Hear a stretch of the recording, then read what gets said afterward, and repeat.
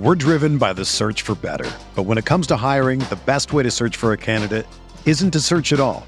Don't search, match with Indeed. Indeed is your matching and hiring platform with over 350 million global monthly visitors, according to Indeed data, and a matching engine that helps you find quality candidates fast. Ditch the busy work. Use Indeed for scheduling, screening, and messaging so you can connect with candidates faster. Leveraging over 140 million qualifications and preferences every day, Indeed's matching engine is constantly learning from your preferences, so the more you use Indeed, the better it gets.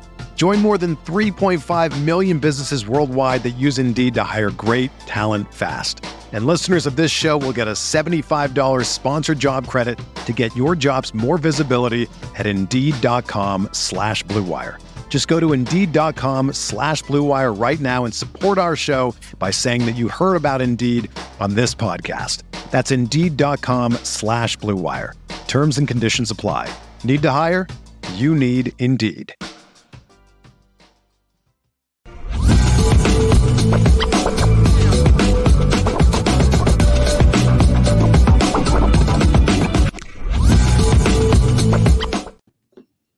LL Nation, what's good? Lucky Lefty Podcast. I'm your boy Sean Davis at SD2 Mics, that dude, the original Lucky Lefty himself, Malik Zaire, at Malik Zaire 8 on Twitter. We are brought to you by Honora Whiskey, HonoraWhiskey.com, that premium American whiskey, HonoraWhiskey.com. And if you're going to drink, by all means, make sure that you drink responsibly. You got to drink responsibly. We're going to dig in a little bit today. Talk a little South Carolina, Gator Bowl. Spencer Rattler still in a holding pattern of whether or not he's going to play in the bowl game. Still considering things. He's probably waiting to get some information back from the NFL before he makes his decision. We'll talk about that. Marcus Freeman talking about Drew Pines transfer, talking about the quarterback battle for the bowl game. Talking about facing Spencer Rattler. We'll hear from the head coach of the Fighting Irish. We'll get into some recruiting updates. Coaches back on the road for not only 23, but the class of 2024. And of course, you guys help us carry the conversation, and you give us great conversation and dialogue via the chat each and every day. It's the Lucky Lefty Podcast. You already know. We spin it different. We're driven by the search for better. But when it comes to hiring, the best way to search for a candidate isn't to search at all. Don't search, match with Indeed. Indeed is your matching and hiring platform with over 350 million global monthly visitors, according to Indeed data, and a matching engine that helps you find quality candidates fast.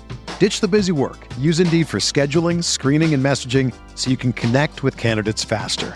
Leveraging over 140 million qualifications and preferences every day, Indeed's matching engine is constantly learning from your preferences, so the more you use Indeed, the better it gets. Join more than 3.5 million businesses worldwide that use Indeed to hire great talent fast. And listeners of this show will get a $75 sponsored job credit to get your jobs more visibility at Indeed.com/Blue Wire. Just go to Indeed.com/Blue Wire right now and support our show by saying that you heard about Indeed on this podcast. That's Indeed.com/Blue Wire. Terms and conditions apply.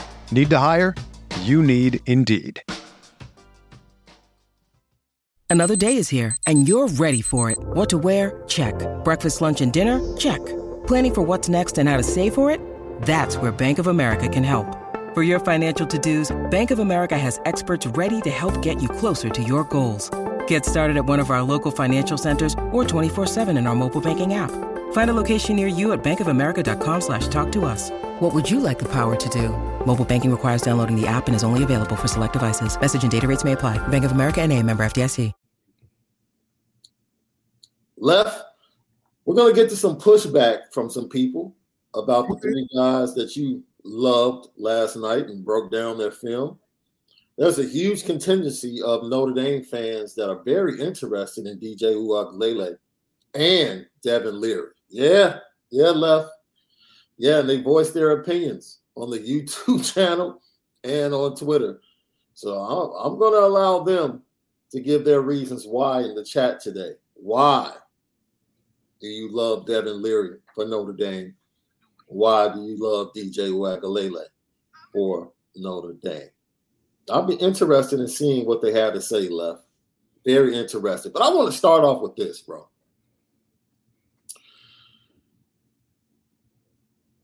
I've never played soccer. I don't watch UEFA. I don't watch the Euro League. But I watched that World Cup. That World Cup is lit, bro. Man, that World Cup is lit, bro. Yeah, it's lit, huh? Look, man, you could take. And I wouldn't watch soccer outside of the FIFA. No interest. No. I wouldn't even be knowing what's going on. But when that World Cup comes on, I'm tuned in like a fan. I'll be watching that thing. I'm about damn near painting my face. I was like, why do I want USA to win so bad? You know, like I was really invested into that Netherlands game, and I didn't know how they was winning or scoring or anything. Bro, it is absolutely, it's amazing, man. Like, and I'm amazed at how I thought college football fans were passionate. Dude. The fans for these countries, they take it serious now. It's amazing. And maybe I'm wrong, but I feel like Team USA is like the Vanderbilt of soccer. And maybe that's a little bit too harsh. But I just feel like, you know how you look at Vanderbilt in the SEC and you look at Northwestern in the Big Ten or Rutgers and you just like, they just seem out of place from an athletic standpoint, right? That's right. I just don't know if Team USA will ever be good enough to win a World Cup. No, not because we don't have the. Because we grow up we in Chicago, we grow up with basketballs in our hand. Right. Yeah. We don't have a culture to compete with. They play it since birth without shoes sometimes. Right. No matter if it's in the street or on the field. You know, because we bougie. We need a field. Yeah. We need a team mom. We need all jerseys and stuff. We need a whole. And then, you know, a lot of these kids don't even like running for real no more, which is crazy. But soccer is involved with a lot of things that are the very basic necessities of being an athlete. Yeah. And now we got these trainers that we train with since 3 years old. I mean, good grief. It's crazy. Man, and we're talking about the men's side, of course. Women's side has been at the top for a long time, right? It has.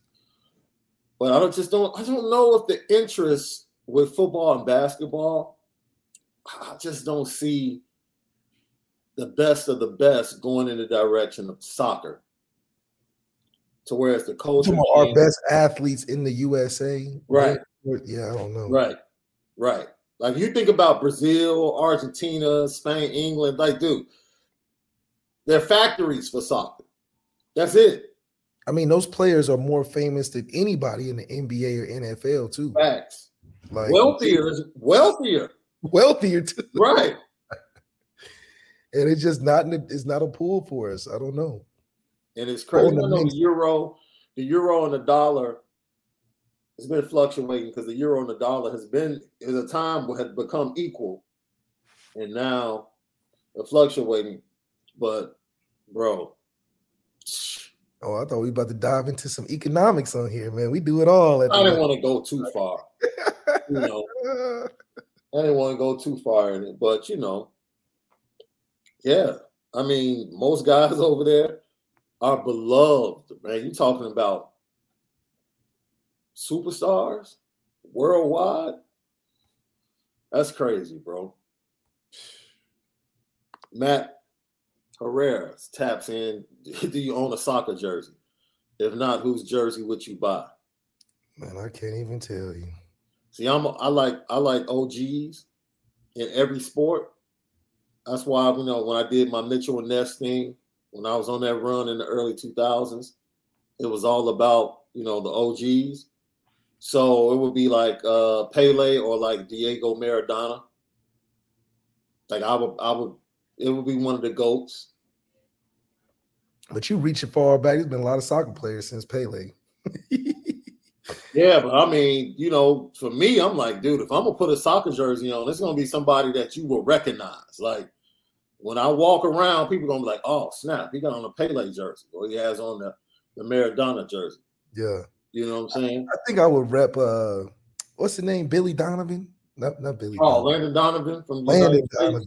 I remember watching him last 4 years ago, and I thought he was pretty good. Yeah.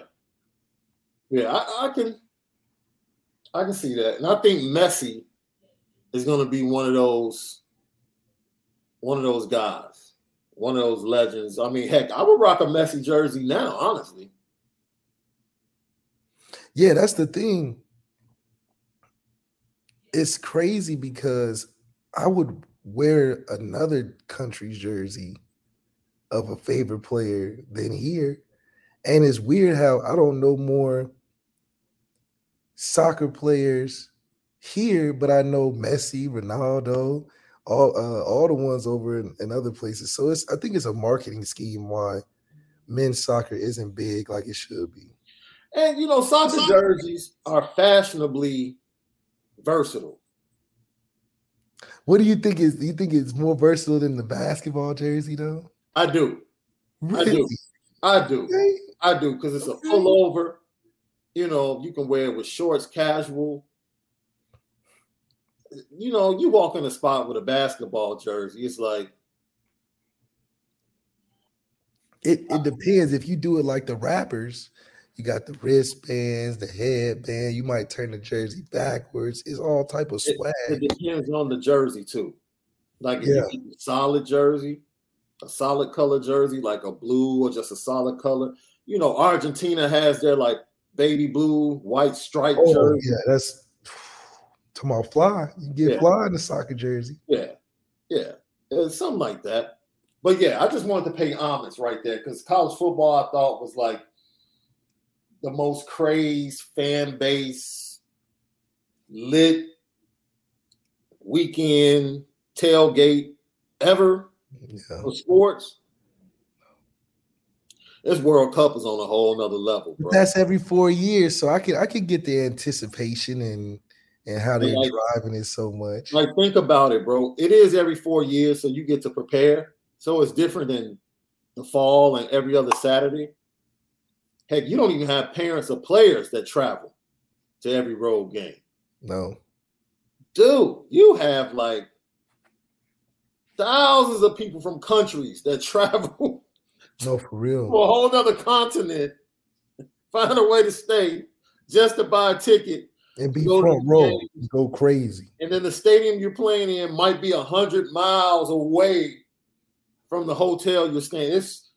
Wasn't this one in like the middle of the desert in Qatar or something like that? Good grief. Yeah, man. Oh, we got another transfer portal by Irish the way. AJ, that's another U.S. jersey, Clint Dempsey. But honestly, no shade. If I were to rock a USA jersey, it probably would be one of the women before I got to one of the men. I'm just keeping it a buck. I would rock a Mia Hamm jersey in a hot second. Easily. In a hot second, for sure. Easily. So,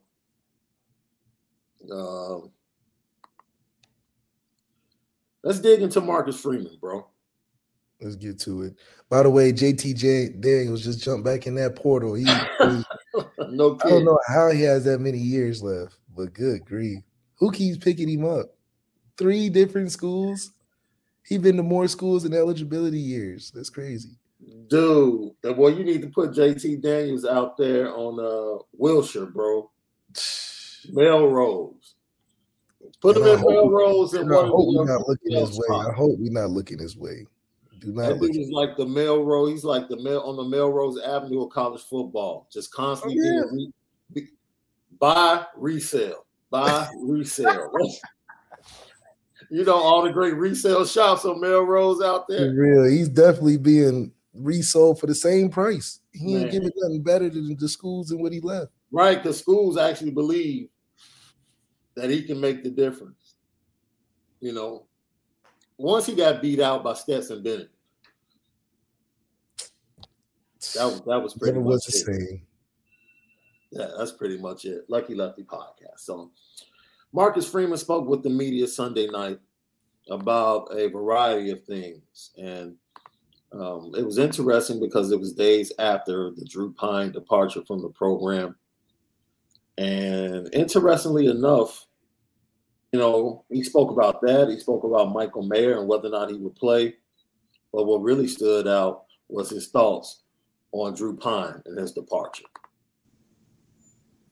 What he's done for our program, the ability for him to step in obviously the end of week 2 versus Marshall and throughout the season, he did a tremendous job, and we had a conversation this week, myself and Drew, as well as many of the other players that we have on our team in terms of, our intentions, my intentions into, at certain positions, look for transfer, and I'm always looking for ways to enhance our roster. And I always want to be upfront and honest, and I was with Drew and told him that, we would possibly look at taking a transfer quarterback, and I did not want him to leave, but, he made the decision to enter the portal, and I definitely respect his decision. This is my question, LL Nation. Did you feel like Drew Pine had the right to be mad? Like left. Marcus Freeman comes to Drew Pine and is like, yo, we appreciate what you did this season. You gave us everything you had, but man, we're looking to get better, so we're going to go ahead and look for more competition at the quarterback position in the portal. Are you mad? Unless Drew felt like he was the best quarterback in the country, what are you mad for? You were able to steal 10 games from a Notre Dame season where you wouldn't have played if the guy didn't get hurt. What are you mad for? Unless if you was Deshaun Watson or Trevor Lawrence and Marcus Freeman came to you and said, hey, we're going to get something better, I would be mad at that point because I'd be like, what's better than me? What's better than the best? So I think Drew having a realistic sense of self was like, you're right. I'm sure that you would probably been chomping at the bit to get rid of me all season. I've done enough to put out some good tape that I know other programs that aren't at this expectation level or would love to have me. And I got 3 years left. Man, what, I'm out of here. I got my degree. I done did all the right things. So I think it was more of a gift that Drew was able to receive, playing at a school he always grew up with, running with the success of a good Notre Dame team, because if it was a bad Notre Dame team, he probably wouldn't even last that long. Yeah. So I think the stars aligned right for him. And, he went through his ups and downs, but I think it's prepared him to go to another program that would much more be appreciative of his service. I think if he went to 70% of college football schools, their head coach isn't going to come to him and be like, we're looking for better. So I think he found himself in a good starting point, but an even better jump-off spot to be able to continue his career somewhere else. And Anthony Solomon says if he was 10-0 instead of 8-2, he might have an argument. Maybe, maybe,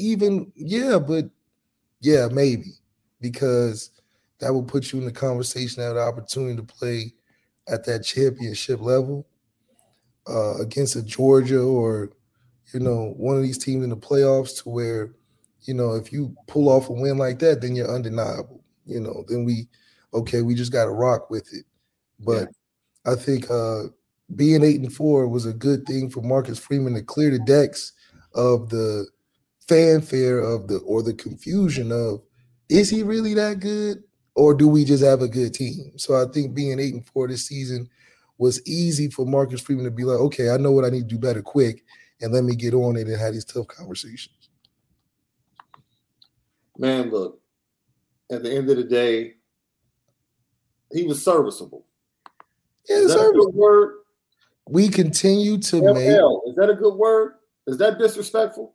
Calling somebody serviceable? Jack Cohn was serviceable. I'll say a little better than serviceable. But Jack Cohn was a backup to a guy that just jumped in the transfer portal. Yeah. So, and I hope we're not looking at Merch either. Like, let's just no. throw out the names. No.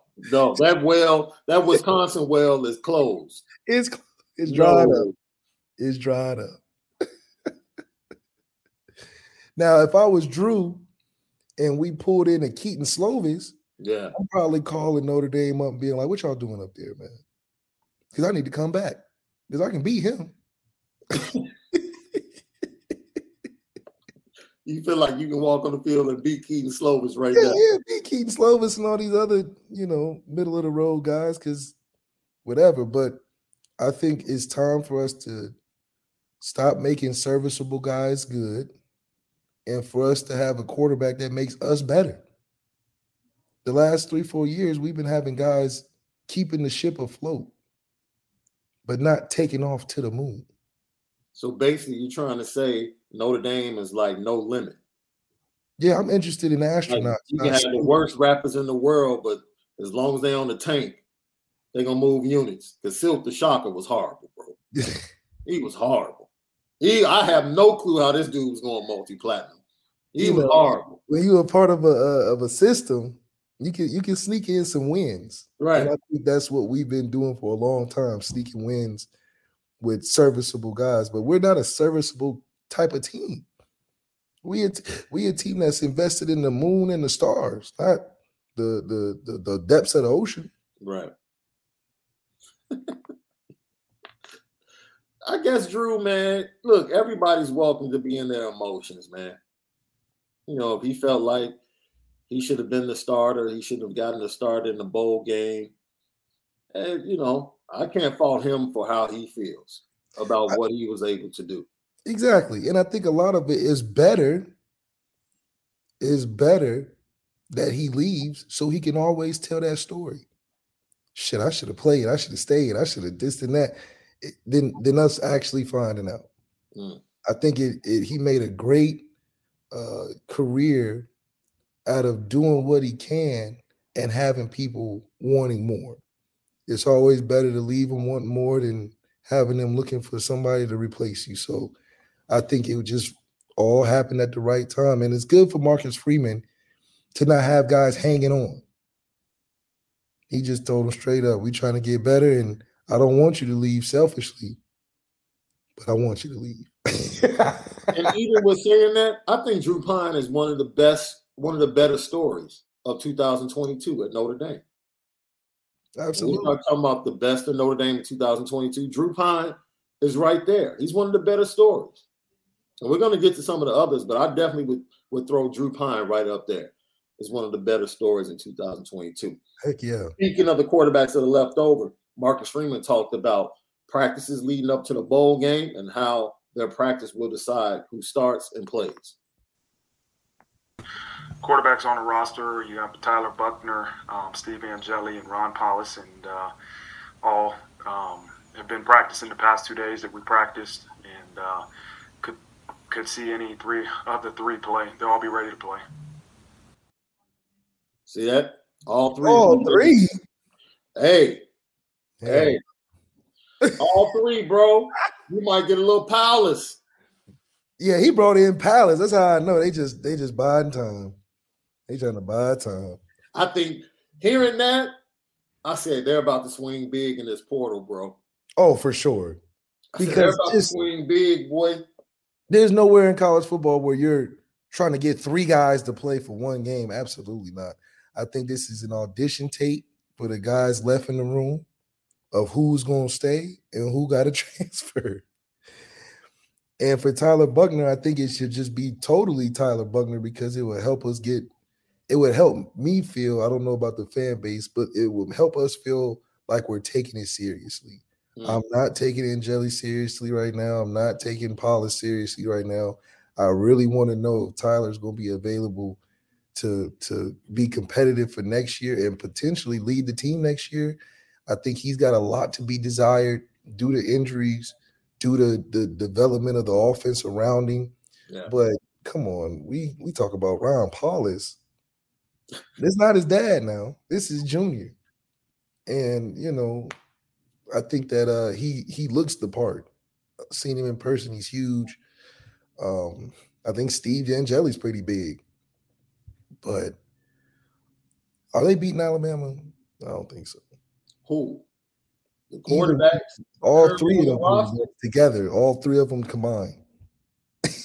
If all three of them combined can't beat Alabama, we gotta swing big and get two guys in the portal. I don't think we're getting two because Minchie's an early enrollee. There we go. So, that was done. That was done. Once Minchie came in, early enrollee, no need for two. Lucky Lefty podcast. Going over Marcus Freeman, his comments about the state of the program. We already talked about Drew Pine, talked about the quarterback battle that's going on to see who gets the snaps and the start in the bowl game. But there are major decisions to be made by guys like Isaiah Foskey and Michael Mayer in their participation in the Gator Bowl, the Tax Slayer Gator Bowl against South Carolina. Coach Freeman gave his thoughts on that. And the sooner the better. I just didn't want them to have to rush into a decision, kind of just take a week. We just got done playing a 12-game season. Take a week, talk amongst the people they trust, their coaches, their families, and probably be ready to make a decision here Monday, early this week. So Coach Freeman is telling us we'll find out sometime early. Tuesday is usually the big media day at Notre Dame. So it wouldn't shock me to find out sometime today whether or not Michael Mayer, and the decisions are probably already been made. Yesterday was big for the portal. So now the dust is starting to die down a little bit. Maybe that information will come out. Where do you think these guys are leaning? If I'm Michael Mayer, I hope he has an agent like Will Anderson where he's like, look, chill. Let's not do anything too crazy. You did a great job of staying healthy all year, and that's the goal, to stay healthy all year. But other than that, I mean, Isaiah Foskey, he could have some value playing against a draftable quarterback in Spencer Rattler if he decides to play. Yeah. I think Marcus Freeman, and it goes back to what I feel like this bowl game should be about, as well as bowl practices, is all young guys. I would be like, look, Brandon Joseph, Isaiah Foskey, I know Cam's coming back from injury, so he's not going to be available. Look, y'all guys take a break. I want to see my young guys get in there and mix it up and who I can depend on for next year, because I got to get this train moving, because I'm trying to get transfers. I'm trying to get the recruits in, and I don't have time to try to evaluate the window the next year. I need to start evaluating that window for some of these guys right now. And I think if we can do that, we can progress to a faster offseason by doing that once we have the tape on some of these guys like Jalen Sneed and Tuamaka and Tyson Ford that we really want to see. Tobias Merriweather needs to be in the game a lot. Because we're looking at transfer portal for a receiver as well, on top of having young guys in the 2023 class that want to play. And as great as we think Tobias Merriweather is, he can't leave this season not having more tape, especially from the bowl game. Yeah. The amazing thing about this decision, I think, oh, man. No, that same boat. Because I watched Kyron sit out last year, and Kyron went, what? Seventh round. Or was it seventh round? He went really late. I think he went fourth round, but it felt like it was seventh round because I was wondering why he was falling so much. I don't think it was seventh. I know that's probably a stretch, but it wasn't high like I thought it would be either. Yeah, picking up 164 in round five. Okay. See, I didn't think there was that many running backs better than him. But the draft's so crazy. It's like, you don't know. And see, the draft is different now because of the restructuring of contracts. Mm-hmm. Second, guys are cool with second round grades. Yeah. Guys are cool. Guys are cool with second round grades. You get a second round grade, you're out.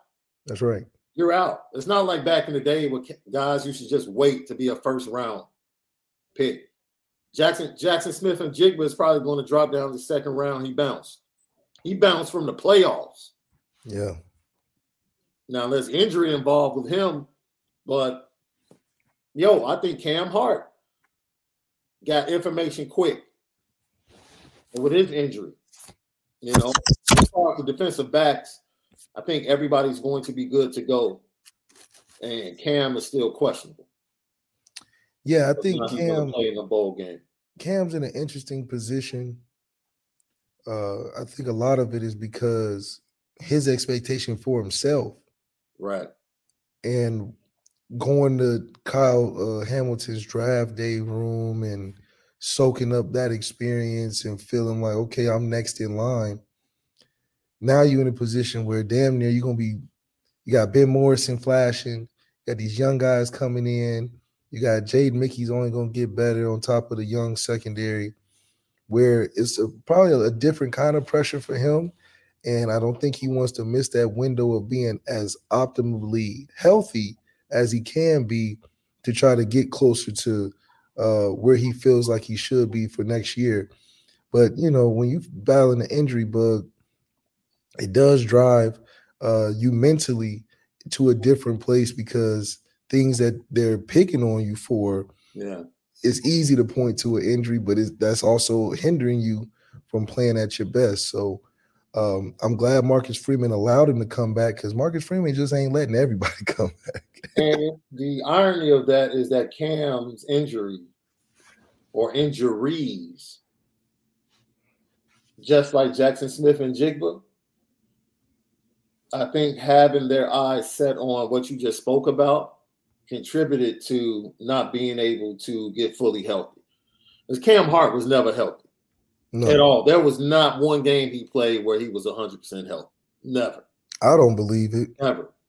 He played at like 70% against Ohio State. Like he got injured late in fall camp, wasn't healthy, came back, lined up, just never was healthy. And it's some years are like that. Your battle is how good can your B game look, which is damn near what your career will look like in the NFL. You're never going to be 100%. And I think the coolest thing that I've learned from Todd Light, an NFL and ND great, was that he said, where you are when you can come back from injury and play well. That's when you consider yourself a vet, because that's the everybody's going to get hurt at some point. But you're meant to be there on how you bounce back from injury. And I think this is Cam proving to himself that he is where he belongs, and he can also take advantage of NIL. I think that makes a big difference too in coming back, get a chance to get some NIL money, some free money in there before you get contractualized and docked for everything you do in the NFL. So I think this is a good prep year for Cam, but he better come out swinging because we got some young guys in the weights that probably want to play early. When do you guys get to leave campus and get your own spot? After sophomore year? Shoot. See, it was different when I was there. Okay. So it could be freshman year or it could be the last year. But Notre Dame, I think they gotten a little more strict on how they go about that. So probably I think the rule is junior year. I know that's when they start really giving you the opportunity to start paying for you to live off campus. But shoot, you there for a good minute, a good 2.5. Hey, he comes back, get some NIL money, get one of the nice condos over on Eddie. Yeah, now you want to live off campus. Right. Luxury. Right, you done had those joints when you were there. Oh, I mean, they was coming up, but it's like, man, I know only the top of the top is staying over there from Notre Dame. Yeah, I couldn't see Michael Mayer staying in the dorm, bro. Come on, Michael Mayer is probably living next to Father Hesburgh or something, Lefty podcast.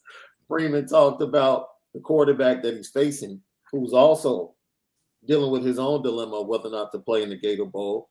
That is South Carolina's signal caller, Spencer Rattler. Marcus Freeman had his thoughts on facing him.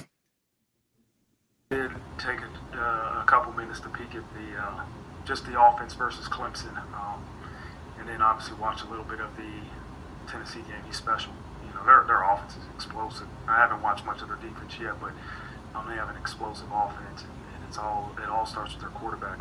Spencer is an extremely talented individual, and you know, I've seen him extend some plays with his legs, the ability to throw the ball into tight spaces, make good decisions. He's a talented quarterback, and we face some talented quarterbacks this season, and he'll be just as good as any of those talented quarterbacks we face. So it'll be a huge challenge, but there's playmakers all across the field. Where would you place him amongst the quarterbacks they faced this year? He's 3. I think he's right below CJ and Caleb. I'm a big fan of Spencer, so maybe it's a little biased. I think he's probably the most naturally gifted quarterback in college football, which I think coincides with how his attitude is. I always think he's more like the point guard personality that scores 40 points a game. Combo guard. Yeah, but if they win and he has like 10 points, he's probably not the happiest either. Right. So that's the kind of kid he is. He could give you 40 and everybody will love him and he'll be like, yeah, we won. But if we won and he only scored like 10 points, he's in the corner sulking. Yeah, you damn near thought he lost. So I think that just happens with guys that are supremely talented like that. Yeah. So Marcus Freeman's absolutely right. He's going to have a lot on his hands from that aspect, but he's still, I think, from a maturation standpoint, he should play in this game and maybe even come back a year. I think to cap off how he finished this season, he's still short. So I think, Marcus Freeman is going to do a good job game planning and getting in his face, but definitely top 3 quarterback we faced this year so far. Coach Shane Beamer and the job he's done with the Gamecocks in that program, he is happy. Yeah. Because the investment in getting Spencer Rattler through the transfer portal was kind of laughed at early in the season. Mm-hmm. But somewhere around week 7 or 8, things start to turn. And what they did offensively, forget just as a team, what they did offensively against Tennessee at home, and then to back that up against Clemson on the road. Well, it goes back to why Spencer's special. If you can get that Spencer, right, that's a Heisman guy. And only guys that are super, super talented can give you performances like that against great teams. I think Shane Beamer saw that and said, look, if we can just get him on the right page, we can be a team that competes with the best of the best because we have one of the best quarterbacks. Yeah. He's just a little streaky. So those performances at the end, you'd be like, where was that at all season? Mm-hmm. And I think that's just why I think Spencer should come back. But I do think that we should have a quarterback and aspire to have a quarterback that can give us performances like that. Even on Drew's best day, on Ian's best day, they ain't putting up almost 500 yards and 5 touchdowns in a game against a great team. Yeah. They're not doing that on their best day. So we need a guy that has the potential to do that. I think it'll help change the dynamic of our offense. Yeah, like you said, he was 5-star, number 1 quarterback. You thought the link with Lincoln Riley and just him continuing the trend of quarterbacks at OU under Lincoln Riley, you thought if he could turn Jalen Hurts into a first-round pick, heck, or into a top pick, sky's the limit. You definitely can do work with Spencer Rattler, and then somehow, some way, man, just the mentality, his attitude, and everything just didn't mesh. And I think the one thing he had to deal with in being a great player is winning the locker room. When you're the best player on the team, it's easy to win the locker room. But when you're struggling as a good player on the team, and you're not a great leader outside of what you show on the field, it's going to be tough, especially when you got a juggernaut behind you that is just can't do no wrong and it's just waiting for an opportunity to play too. So there's a lot of different pressures and factors that played into that. But also Lincoln Riley rode it to the end for him. So you can commend that, and they didn't give him the whole Kelly Bryant, Trevor Lawrence treatment. Yeah. Or the Cade Klubnik and DJ. No. Dabo did ride for DJ, though. He did. He rode for DJ. He rode for DJ more than he rode for Kelly Bryant. Oh, for sure. And I think that's crazy. But Cade Klubnik isn't Trevor Lawrence, though. Let's keep it a buck. Trevor Lawrence, I can see why he pulled the trigger. He said, "I gotta get Trevor." Yeah, trying to get Trevor Lawrence out there versus getting Cade Klubnik out there is like night and day. I don't have any problem with that. So once again, Lucky Lefty Podcast. We thank all of you for being part of the Climb to 3,000. Now we are ascending to 5 right there on the YouTube page. Make sure you go subscribe. Hit the notification bell, and most of all, hit the like button to let us know you appreciate the content that we give you. And then if you have comments or a question, please leave them. It doesn't matter if you're live or you're watching after the show has ended. We respond to all comments, and we greatly appreciate you guys jumping up, tuning in, and giving us a piece of your day. It's the Lucky Lefty Podcast. The best of Notre Dame in 2022, bro.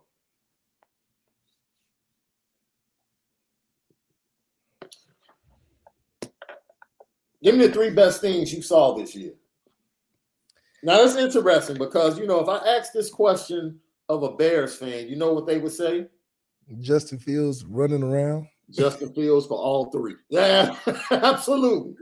Justin Fields. Now, I had a lot of hope for your number 9, the linebacker Bicker. I thought he was going to be something special. Number 9? Brisker?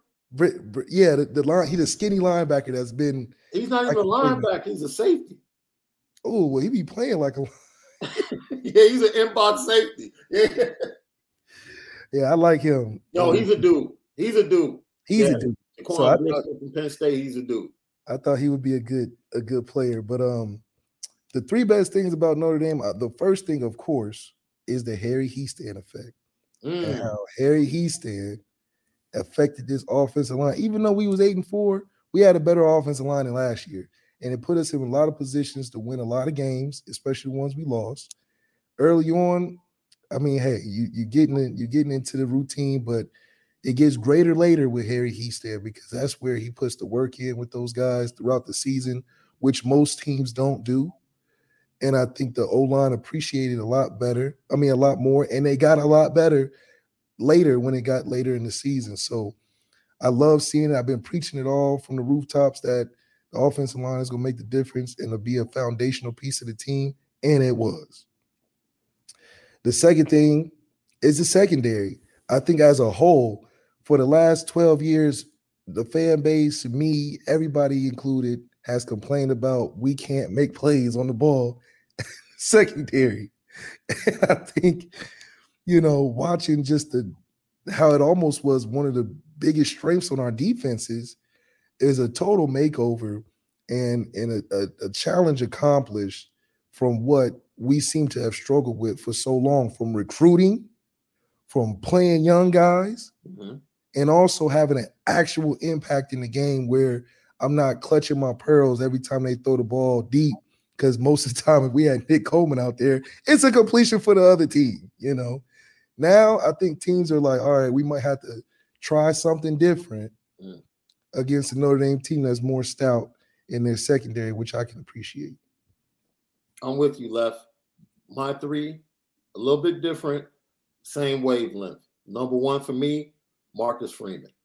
Oh, yeah. Watching him develop as a head coach, watching him understand what needs to be done, making tough decisions, not only with coaches and having good conversations with them about what needs to change, but having transparent conversations with players on the roster, having transparent conversations with recruits to let everybody know this is the vision. This is where we're headed.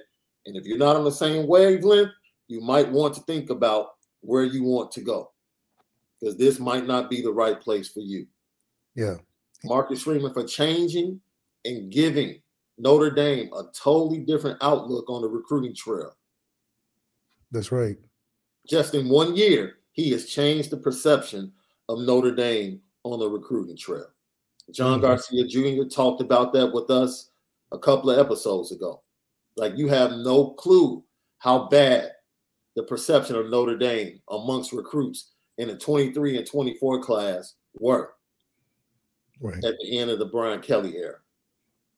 All of that has been erased. Now he has to be able to close the deal, but at least he's in the fight. He has changed the narrative surrounding Notre Dame and young high school athletes around this country. Absolutely. And last but not least, he gave the program some darn swag, man. Yeah. He gave the program some darn swag. He made Under Armour buyable. Dude, unfortunately, the university won't sell drop that line. Drop that Marcus Freeman line. Man. Dog. I think I only had 2. I didn't even think I got. You gave 3 left. I gave 3? Okay. You said Harry Easton. You said the secondary. No, I don't think I. And then you said the youngsters, right? I was saying the youngsters in the secondary. Oh, I thought you were talking about the youngsters overall. Go ahead. The recruiting, I think that Marcus Freeman, you hit it on the head exactly. Marcus Freeman gives the culture back to Notre Dame to where it's just not a come fly by place. Mm-hmm. We're not negotiating with no terrorists. We are who we are. And I'm glad that he didn't tank when it looked bad early. And I think a lot of times the pressure of where that place is and what that place is expected to be can fold a lot of guys. I think, we talked about it early. We didn't like his facial expressions. We wanted him to do a little bit more. Right. Right. That was a lot. Yeah, that was a lot. And you could just see how he's like, what is going on? This is not what I've been planning the whole offseason and working on. But he stuck with it. And the best part is the staff stuck with him as well. A lot of times he can be a man on a mission solo, but he didn't go alone, especially when it got tough. So it shows they like him where he's at. And people can feed off of that. The administration and the coaching staff can work with that. Now he's got to clean up some stuff with Tommy, clearly. But it's just another thing that is on the to-do list that I think and feel confident in that Marcus Freeman can handle the issues. Yeah.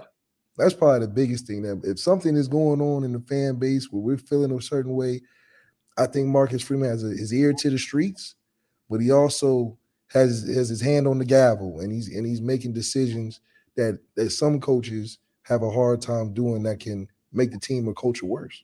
Yeah, I'm right there with you on recruiting. That's number 2 for me. Yeah, recruiting in this class currently sits at number 2. Had a Zoom call. Everyone was pretty much present.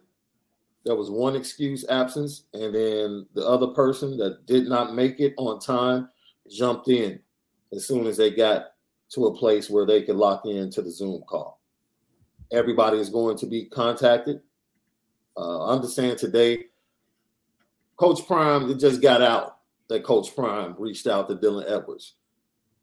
Coach Prime has been going at Dylan Edwards for over a week now.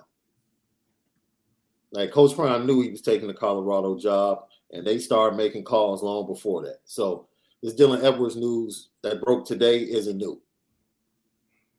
Like, Notre Dame was very well aware of the offer that was coming and the NIL offer that's coming behind it. So Marcus Freeman is going to see him later this week. So, it's par for the course. That's what I love about Marcus Freeman as well. Nothing is catching this dude off guard. Yeah, I think he's staying on top of the slicksters out there in college football. Yeah. And he's that's what I'm saying. He's got his ear to the streets, man. I don't think he's going to be lacking on the recruiting side of things, which is, what we've been lacking for a while. We've been sitting on our high horse in the catbird seat on Mount Olympus, not really paying attention to the underlings below. But Marcus Freeman got the top and the bottom covered. And I think he's not going to let anything slip without a fight at least. He's going to fight for his recruits, and I think that's important. Yep. So for me, it's Marcus Freeman, then it's recruits, and last but not least, it's special teams. Special teams is the best thing about this team all year, bro. Yeah, most to consistent. the point that Lincoln Riley said, I'm not letting them take the field. Like that. I'm not letting them take the field at all in the Coliseum. So special teams is the best. Is the absolute best in Notre Dame in 2022 and the job that Brian Mason's done. Absolutely. Yeah, Brian Mason made that phase of the game a real threat. And like you said, to the point where teams don't even want to, they used to say don't kick it to them. They don't even let us run out there. Mm-hmm. So I think that it's only going to get better because guys are enjoying playing special teams. And that's hard to do on a college football team, except Alabama and Ohio State, is to get guys to enjoy playing special teams because they make plays, guys flash, guys end up starting based off of some of them special teams. Prince Collie had a block in the Clemson game and ended up getting more time after that. So I think man, we got to hold on to Brian Mason for sure. Oh, no doubt. Don't forget, CFB Nation, in conjunction with Irish Breakdown, all of our great content over at Apple Podcasts and Spotify. You don't want to miss out. This morning at 9 a.m., we dropped the podcast where Malik went over the film breakdown of 3 potential quarterbacks that could land at Notre Dame out of the transfer portal. Go download it now. It's available. Apple Podcasts and Spotify. It's the Lucky Lefty podcast. You already know. We spin it different.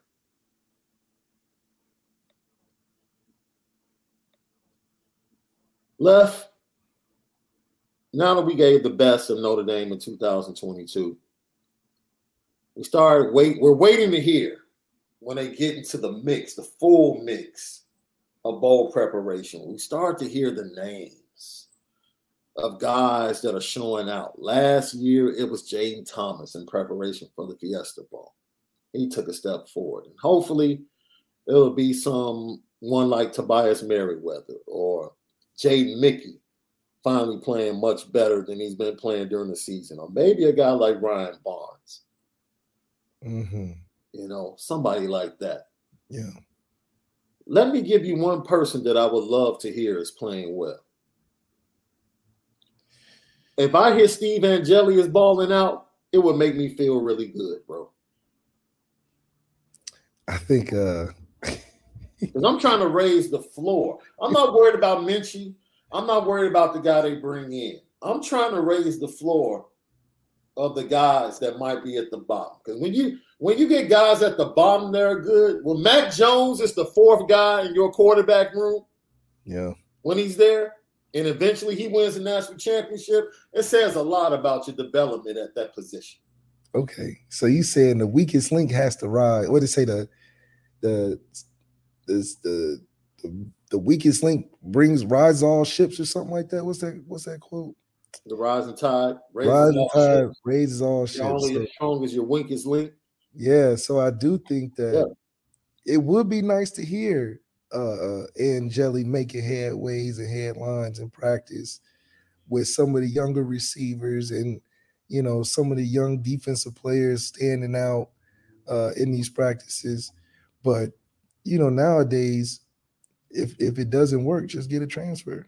So I think it's important to really evaluate, and this will show the strength of our coaching staff on evaluation in this bowl prep, the bowl game, and heading into the offseason for recruiting, because we can really hash out what we need to fix, because a lot of this is attrition. So you went through a whole regular season. What young guys are going to pop out, because it's a tiring season. Most guys don't want to play right now, but the guys you do find out that want to play is going to make a huge impact next year, and you can go address the ones that don't want to play in that portal.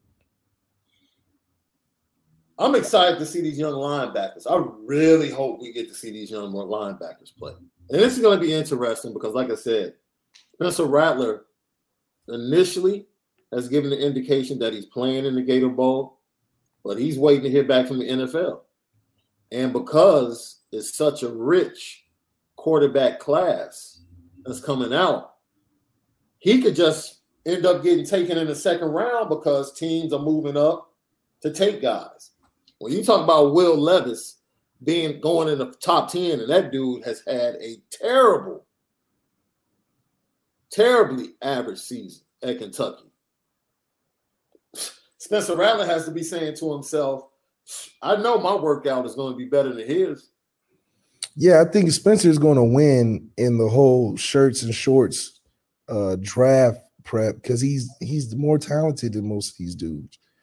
I think from a football standpoint, he should come back and really be a top guy for next year. I think this year, if he was to get into it, he can slide up some boards, but I think next year with a better season, he'll be able to position himself a lot easier than what this draft process will be for him this year.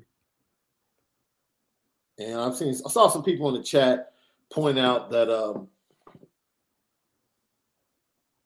kids should come back because of NIL.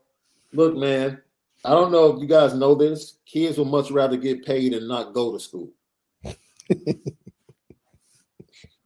That's why high school kids go straight to the G League. Yeah.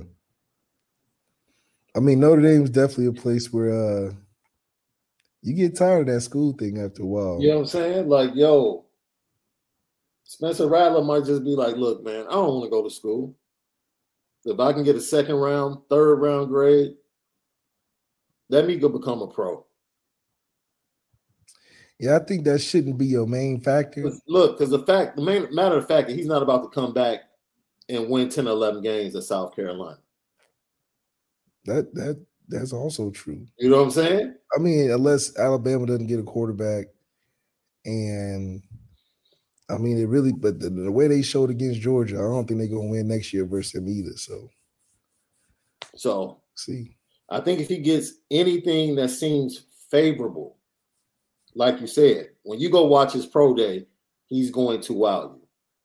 Yes, yeah, it's like that's his bread and butter. Like if he really wanted to show off his skills, you go to his pro day, you'll see why I'm so high on him and why he'll slide up the boards, especially over Will Levis. I do not think Will Levis is good. It's a shame that they keep propping up these Zach Wilson types to steal money from teams early in the draft when they're clearly good as 7th round guys too. I mean, look at Ian Book. He's still on the Eagles. He ain't steal no money. He got drafted right where he should be. Yeah. But that expectation for Ian isn't Zach Wilson either, which I think will allow Ian to grow in that system in Philly that's hot right now. Yeah. That's interesting, man, because you really can captivate and grab the mind of a GM based upon some of the quirkiest things, right? Ryan Pace fell in love with Mitch Trubisky at the Sun Bowl, and they lost to Stanford. I'm like, please, what about that game made you fall in love with him and take him over Mahomes and Deshaun? Please tell me what made you look at the Sun Bowl and say, man, this Mitch, I really love this kid. It had to be like his name or something. It had to be something non-football related. Absolutely. And it's easy for, an NFL GM to go to Columbia, see this big, stocky, strong quarterback with this booming arm, just lighten it up in a workout, and say to himself, man, I think we can do something with that. We can use one of our 2 or 3 second-round picks.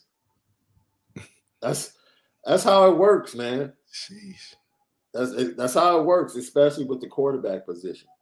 Didn't the GM get fired for that at the Bears? Heck yeah. Yeah, like. Are you kidding me? Fireable offenses.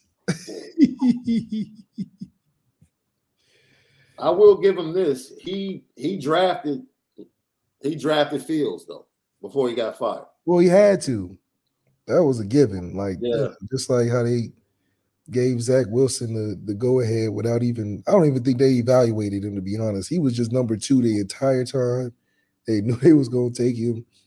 It was a weird thing, but I think his exit of drafting Fields, he better draft Fields, or he would have been ran out of whole Chicago, not just the team. Yeah. I saw something in the chat that I'm not even going to bring up or respond to. because people gonna call me a hater. Man, look, man.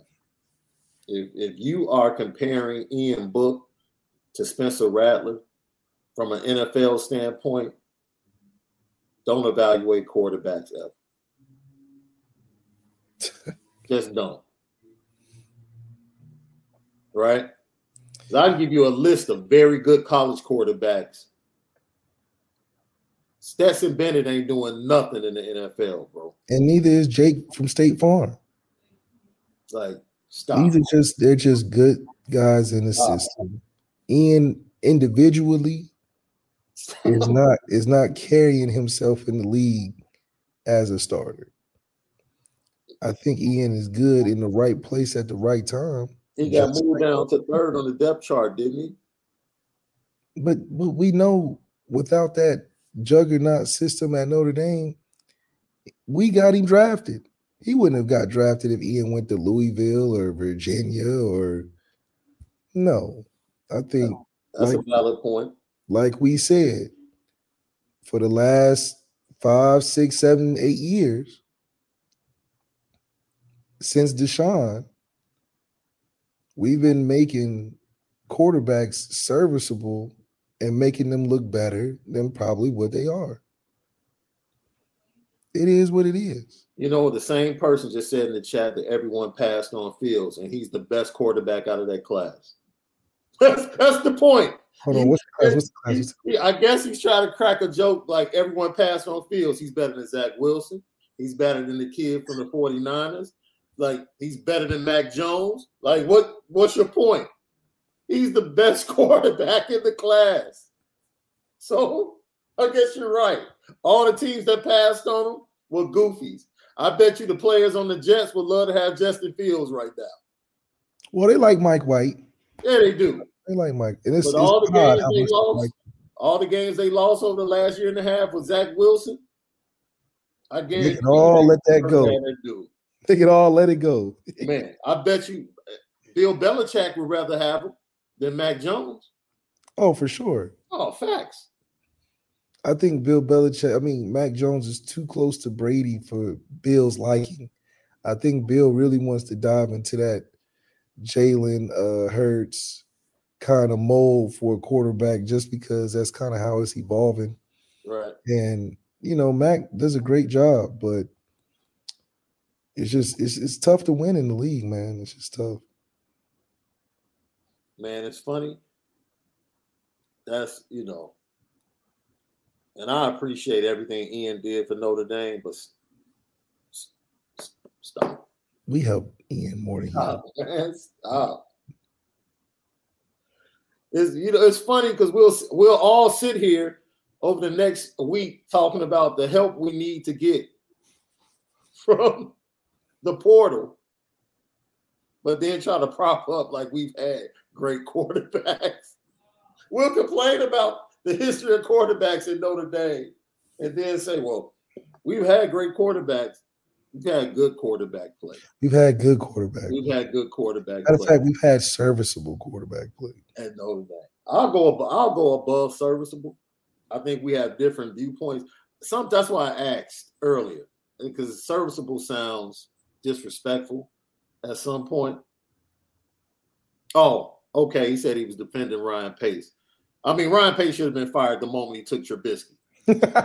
He basically the second decision just brought him back to even.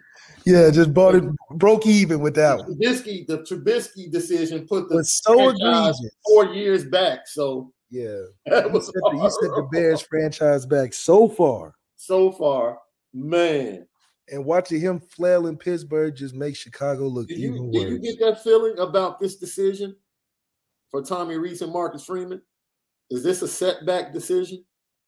Oh, 100%. This is a setback decision if we don't make the right decision or at least get it right this year. I think that 8-4 would look a lot like 6-6 if we don't make the right decision at quarterback, especially if we got one that is continuously getting hurt. Yeah.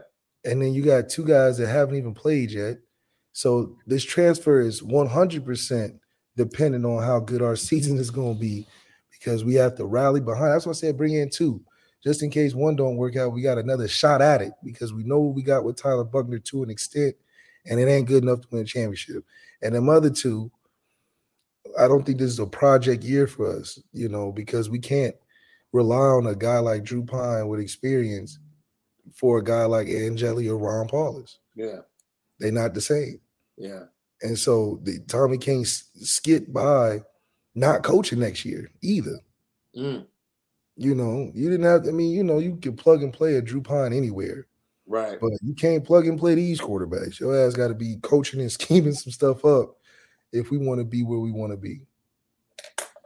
Lucky Lefty Podcast. Let's get some comments and questions, bro. Sensational says, thank you for tapping in, Sensational, out there in Vegas. Malik and Sean, what do you all think about all the transfers from Bama? This portal shows no love. I don't know if it's just a trending topic for guys to just leave like they doing because, it's how much more – what are you looking for? Some of these guys are starters. So I don't really get it. I don't know if they've been told the grass is greener on the other side, but from personal experience, it's not. You're going to find yourself in a real crazy situation if it's not the right move for you, not the right fit. And, now you could be like JT Daniels and just keep going till you hit the right spot. Yeah. But before it was like, shoot, you better hope you make the right choice and the coaches don't forget about you. Yeah. I think it could very well be a reaction to the coaching where they're speculating down in Tuscaloosa that both coordinators could be fired. Bill O'Brien should. Yeah, Bill O'Brien should. It could definitely be. How does he keep getting hired back at Bama and all these places and he is not good? I don't know, bro. I have no clue.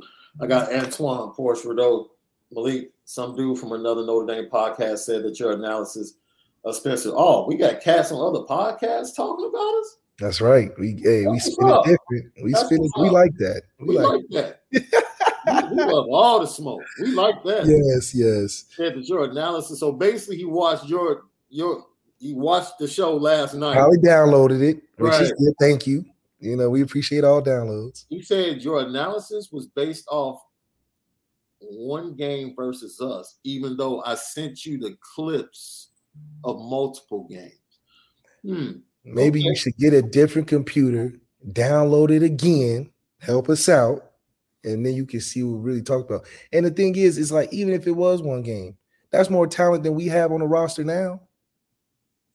And I'm about to be petty. I'm about to be petty.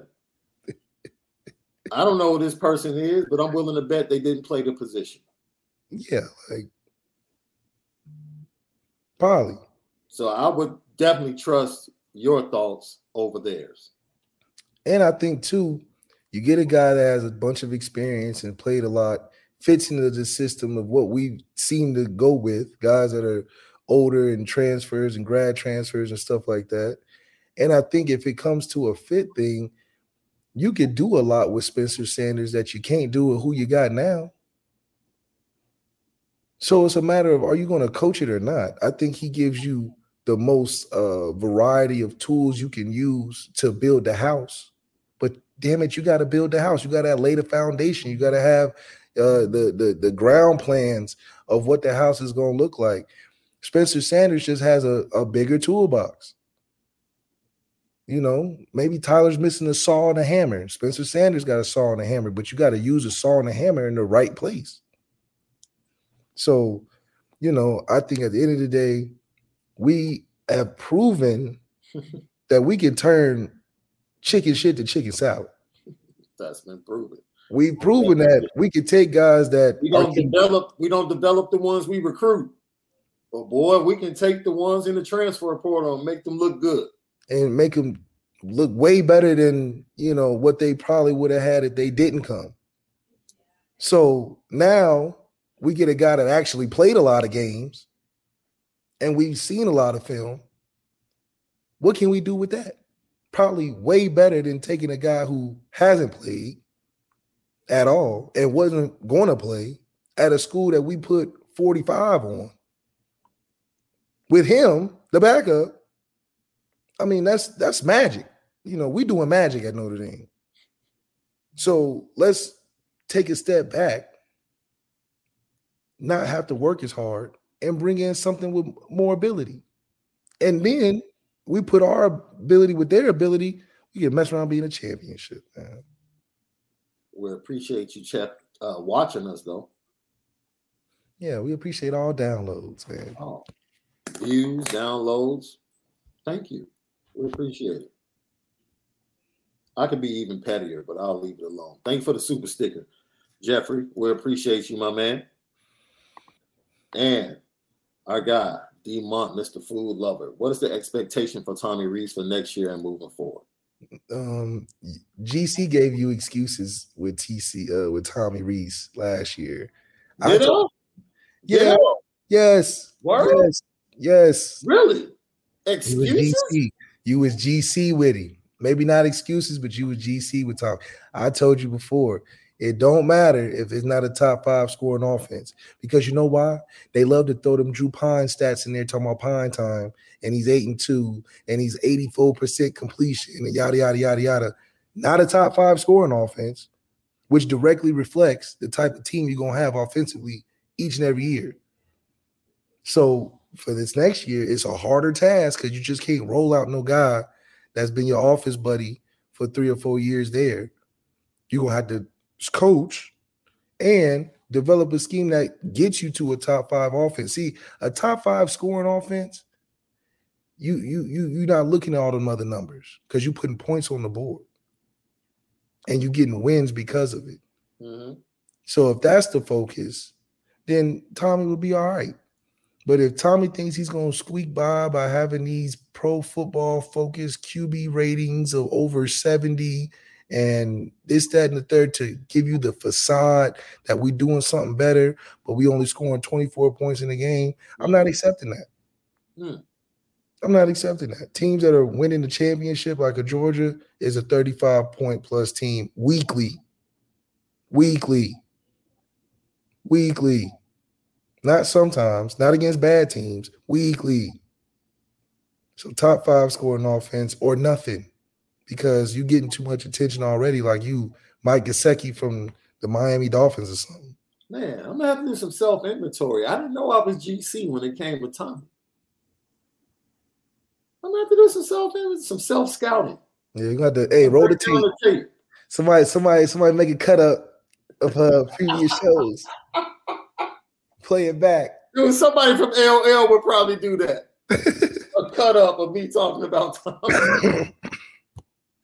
Oh, man. Bill Fan 15, thank you for tapping in. Thank you for the super chat.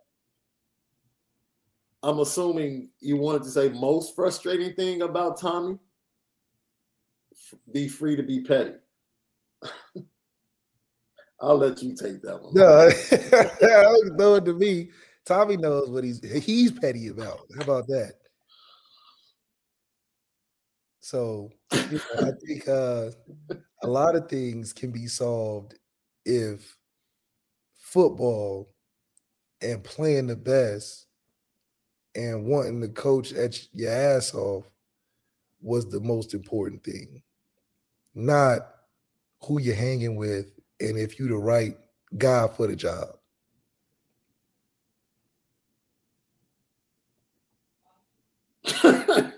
Lucky Lefty podcast. Look, I can't see it. Look, Notre Dame needs help. Positions Notre Dame needs help. What positions do you think they need help in the portal?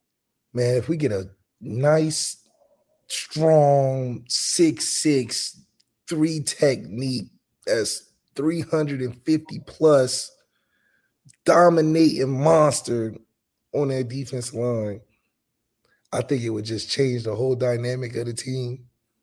I would love to see that. Obviously, we need quarterback, but I really want to see us develop the guys we got there. Are we going to have a receiver pop out in this recruiting class or that's already in the room and make a headway for next year, give our quarterback, whoever it is, an opportunity to look on the outside or look deep? But I wouldn't mind getting a receiver transfer. It's just so many guys in the transfer portal right now. Shoot, I just, they could be hit or misses too. So I trust that Marcus Freeman adjusts well and gives a good balance to recruiting mixed with transfer recruits and stuff like that. But definitely D-line. I would love to see a great D tackle.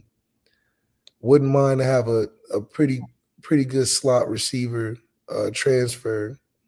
Obviously, we need quarterbacks. I wouldn't mind getting in a senior grad transfer linebacker to bring along those young guys in a way where they can benefit from each other from maybe a communication standpoint, and then they can feed off of that with their play, and the older guy hold it down in the middle type of deal.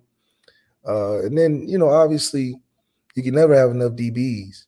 So if we were to get a Tony Grimes from North Carolina, I think it would just, as crowded as the room is getting, I think it would still make the team a lot better with a Tony Grimes. They're not looking at cornerback in the portal. I can tell you that. It never go to, but injuries, man. Who knows? They're not looking at the cornerback position in the portal. I can tell you that. I feel pretty confident that that's definitely not a position they're looking at. I mean, if we let Cam come back, we definitely not looking. Wide receiver, yes. Running back, no. O-line, no. Quarterback. O-line, look. O-line, no. Tight end, depends. Defensive line, yes. Linebacker,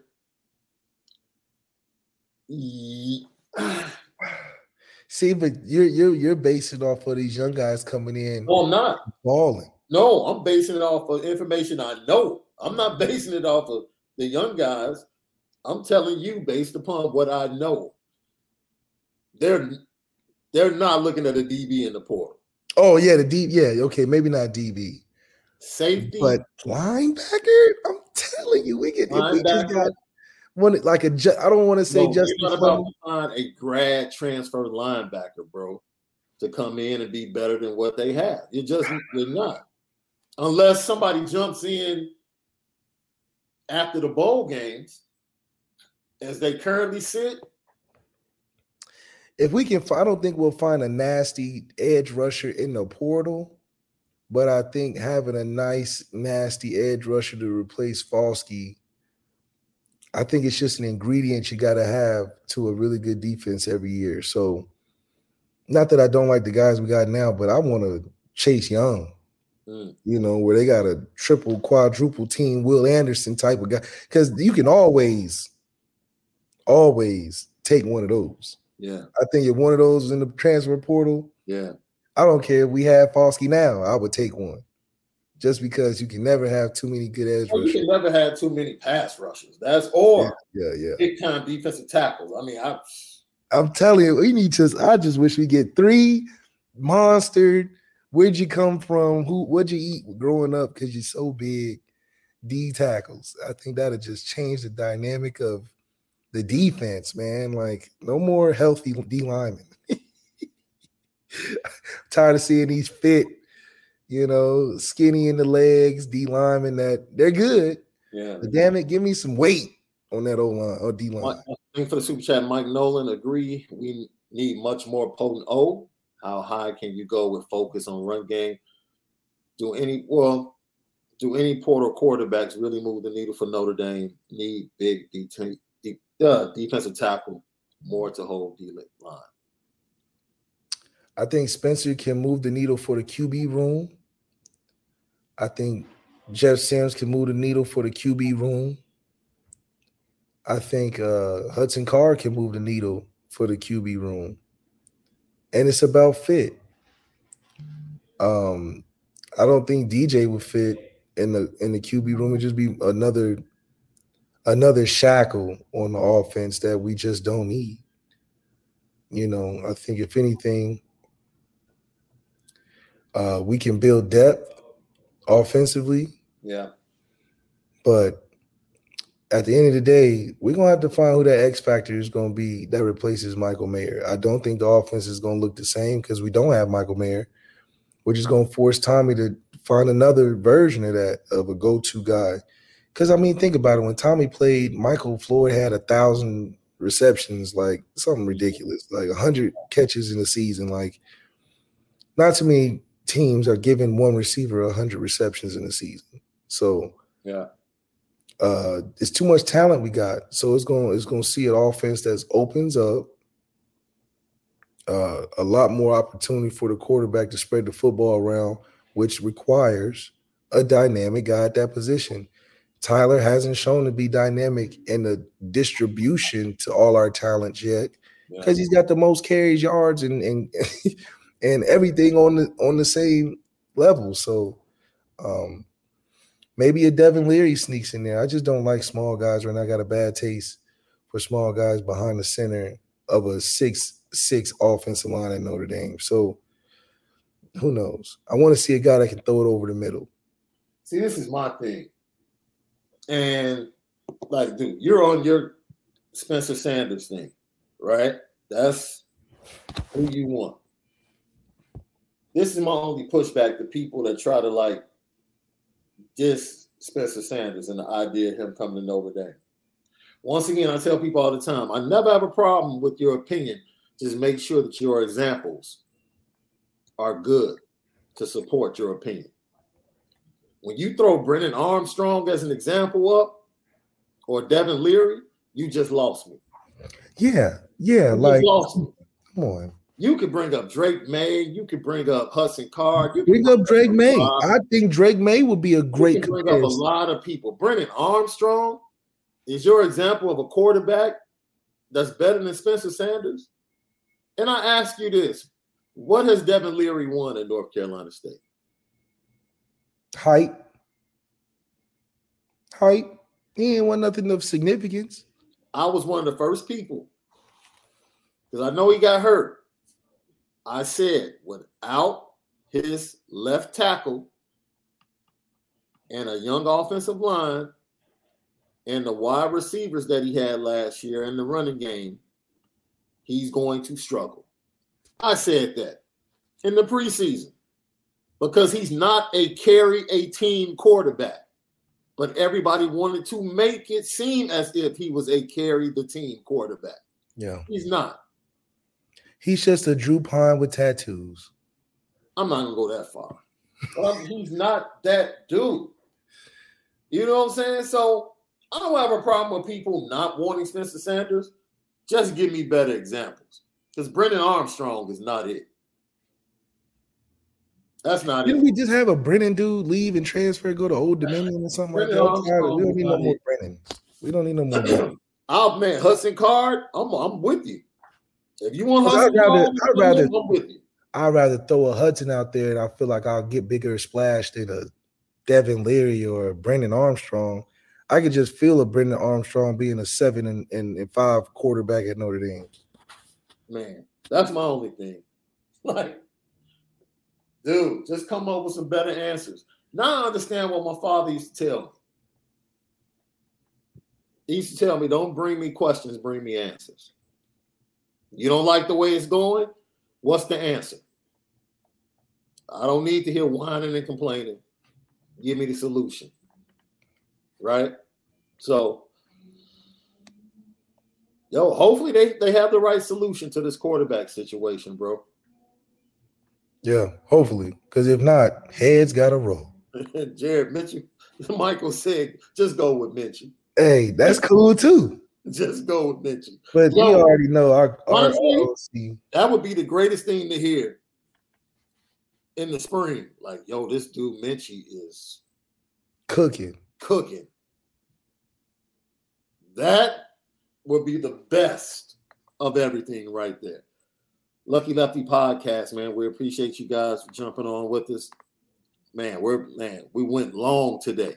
I would love to get to every comment, every question, but we just don't have the time. We'll be back tomorrow for another great show. I think we're going to have a local guest.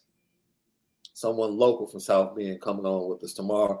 And then our big bro, Carl Reed, is going to jump on with us, I believe, Friday.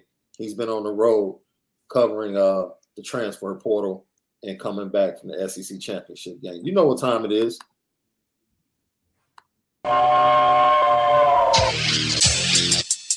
Petticoat.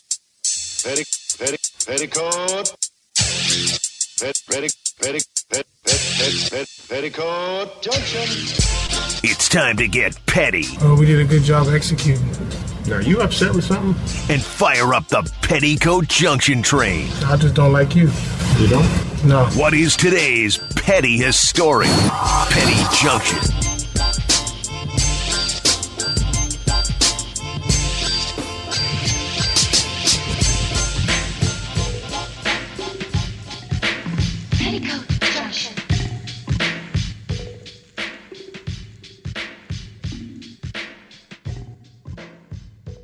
Oh, you on mute. OnorWhiskey.com. It's the petty train, bro. It's the petty train. And I want to go to championship weekend. And this lovely young lady, you know, do your homework. If you're going to ask questions post-game, do your homework, right? You can't write the questions down in the second quarter or before the game and say, these are the questions I'm going to ask. You actually have to watch the game, see the flow, see things happen. So you can ask some interesting and entertaining questions post-game. And for some reason, ABC thought it was a good idea after the ACC championship game to stop BJ Wagalele. Oh, yeah, this was bad. And this is what happened. This is bad. I mean, I knew that from the get-go. K's an unbelievable quarterback, unbelievable person, and that was no surprise to me, man. He went out there, slung it, played his game, and I'm just super happy for him, man. MVP, he did it all. He did a great job tonight. What was that conversation coming into this game, just about when that might happen? Because you knew that was a possibility that Cade could come in today. They said, yeah, I mean, at the end of the day, they just told me, Cade, go get a shot. Go in there, man. He took that shot and ran with it, man. He played an unbelievable game. Offense played great around him, man. He just did an unbelievable job just playing out there. Played free, did an unbelievable job. What's it like to watch from the sideline? How tough is that? And at the same time, exciting to see teammates doing well and ACC champion. What's the conflict like? Man, for me, man, at the end of the day, man, I'm a team guy. I love the team. I die for my teammates. I do whatever it is. And at the end of the day, man, I'm just happy we won, man. Caden played an unbelievable game. Receivers made plays. Defense played great. I mean, my individual success, the team comes before me, man. And at the end of the day, man, I'm going to ride and die by that. I'm a team player, man. I just want to be able to win ball games and be able to see us win it. My fault. Be able to see us win ACC championship, man. I'm super excited. I appreciate that. An ACC championship. You guys are back. You were able to right the wrongs, right? You're all back. And yes, ma'am. What's this really feel like? How much does this really mean, a conference? Man, it means everything, man. You know, this is what we put our work in for. I mean, this is our main goal right here, to be able to win ACC championship. And for us hitting it, man, it's unbelievable, man. And we got another game in Miami, so it'll be great.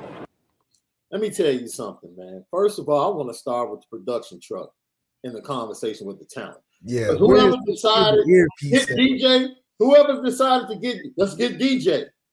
Goofy. Secondly, it's petty for sure. You just won the ACC championship game. You gonna sit up there and ask this dude 3 questions about Cade Klubnik? Yeah. Shout out, hey DJ, you showed me something, man.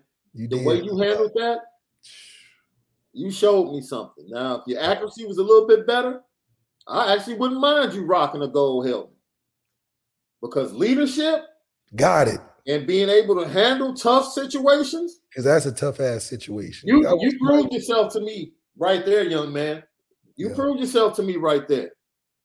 Now, if he was just a little more of a natural thrower, I would love DJ in the gold helmet. Man, he's gonna bring the it factor of leadership we need to get over the hump. But man, what kind of questions was that? I would have been like, what? How tough was it to watch Cade from the side take your spot and just totally play way better than you? Was it hard to watch? What was that conversation like when they said that Cade is gonna take your spot? What you What if that interview had gone totally left, bro? It sounded like that's what she wanted. She wanted some content for that. What if DJ wasn't that dude? Man, what if DJ just gave her that look in the middle of the interview, like? They would have labeled him a sexist or something. Man, career. But she deserved some harsh responses. Gosh darn it! I ain't gonna say she's a bad reporter, but that's bad job right there. Man, stay in the moment. Don't be talking about like what was the conversation before the game. She had that question written down from like Thursday afternoon. For sure, she been wanting to ask that pregame. I'm going to catch him post game and ask him this. Come on, man. Unrelated to the game at all. You would have thought that they didn't even play or they haven't played yet. And he just kept saying, yeah, he's a great teammate. I'd die for my team. What you want me to say? I'd die for my teammates. Damn it. What you want? Dude. How much more you want me to kiss this man's butt for taking my spot, man? What's going on? Well, he's in the portal now. He going to UCLA. Come on home to UCLA and Westwood, man. Look, UCLA would be a good look. You and your brother, Young Concrete, man. You know, gold helmet, not quite the right gold helmet, but that's gold tinted. We're gold plated. That's that Bruin tint. Yeah, that's a tint. You go to the car dealership, get you that kind of tint. You know, go to Oakley and get that kind of shade on your helmet, but you want that gold. So we got that real paint. We got that heavy material, you know. Lucky Lefty podcast, man. We'll see you guys tomorrow for another great show. Excuse me. Enjoy the rest of your Tuesday. But man, most of all, gotta make sure that you spin it different. We'll holler at you guys tomorrow.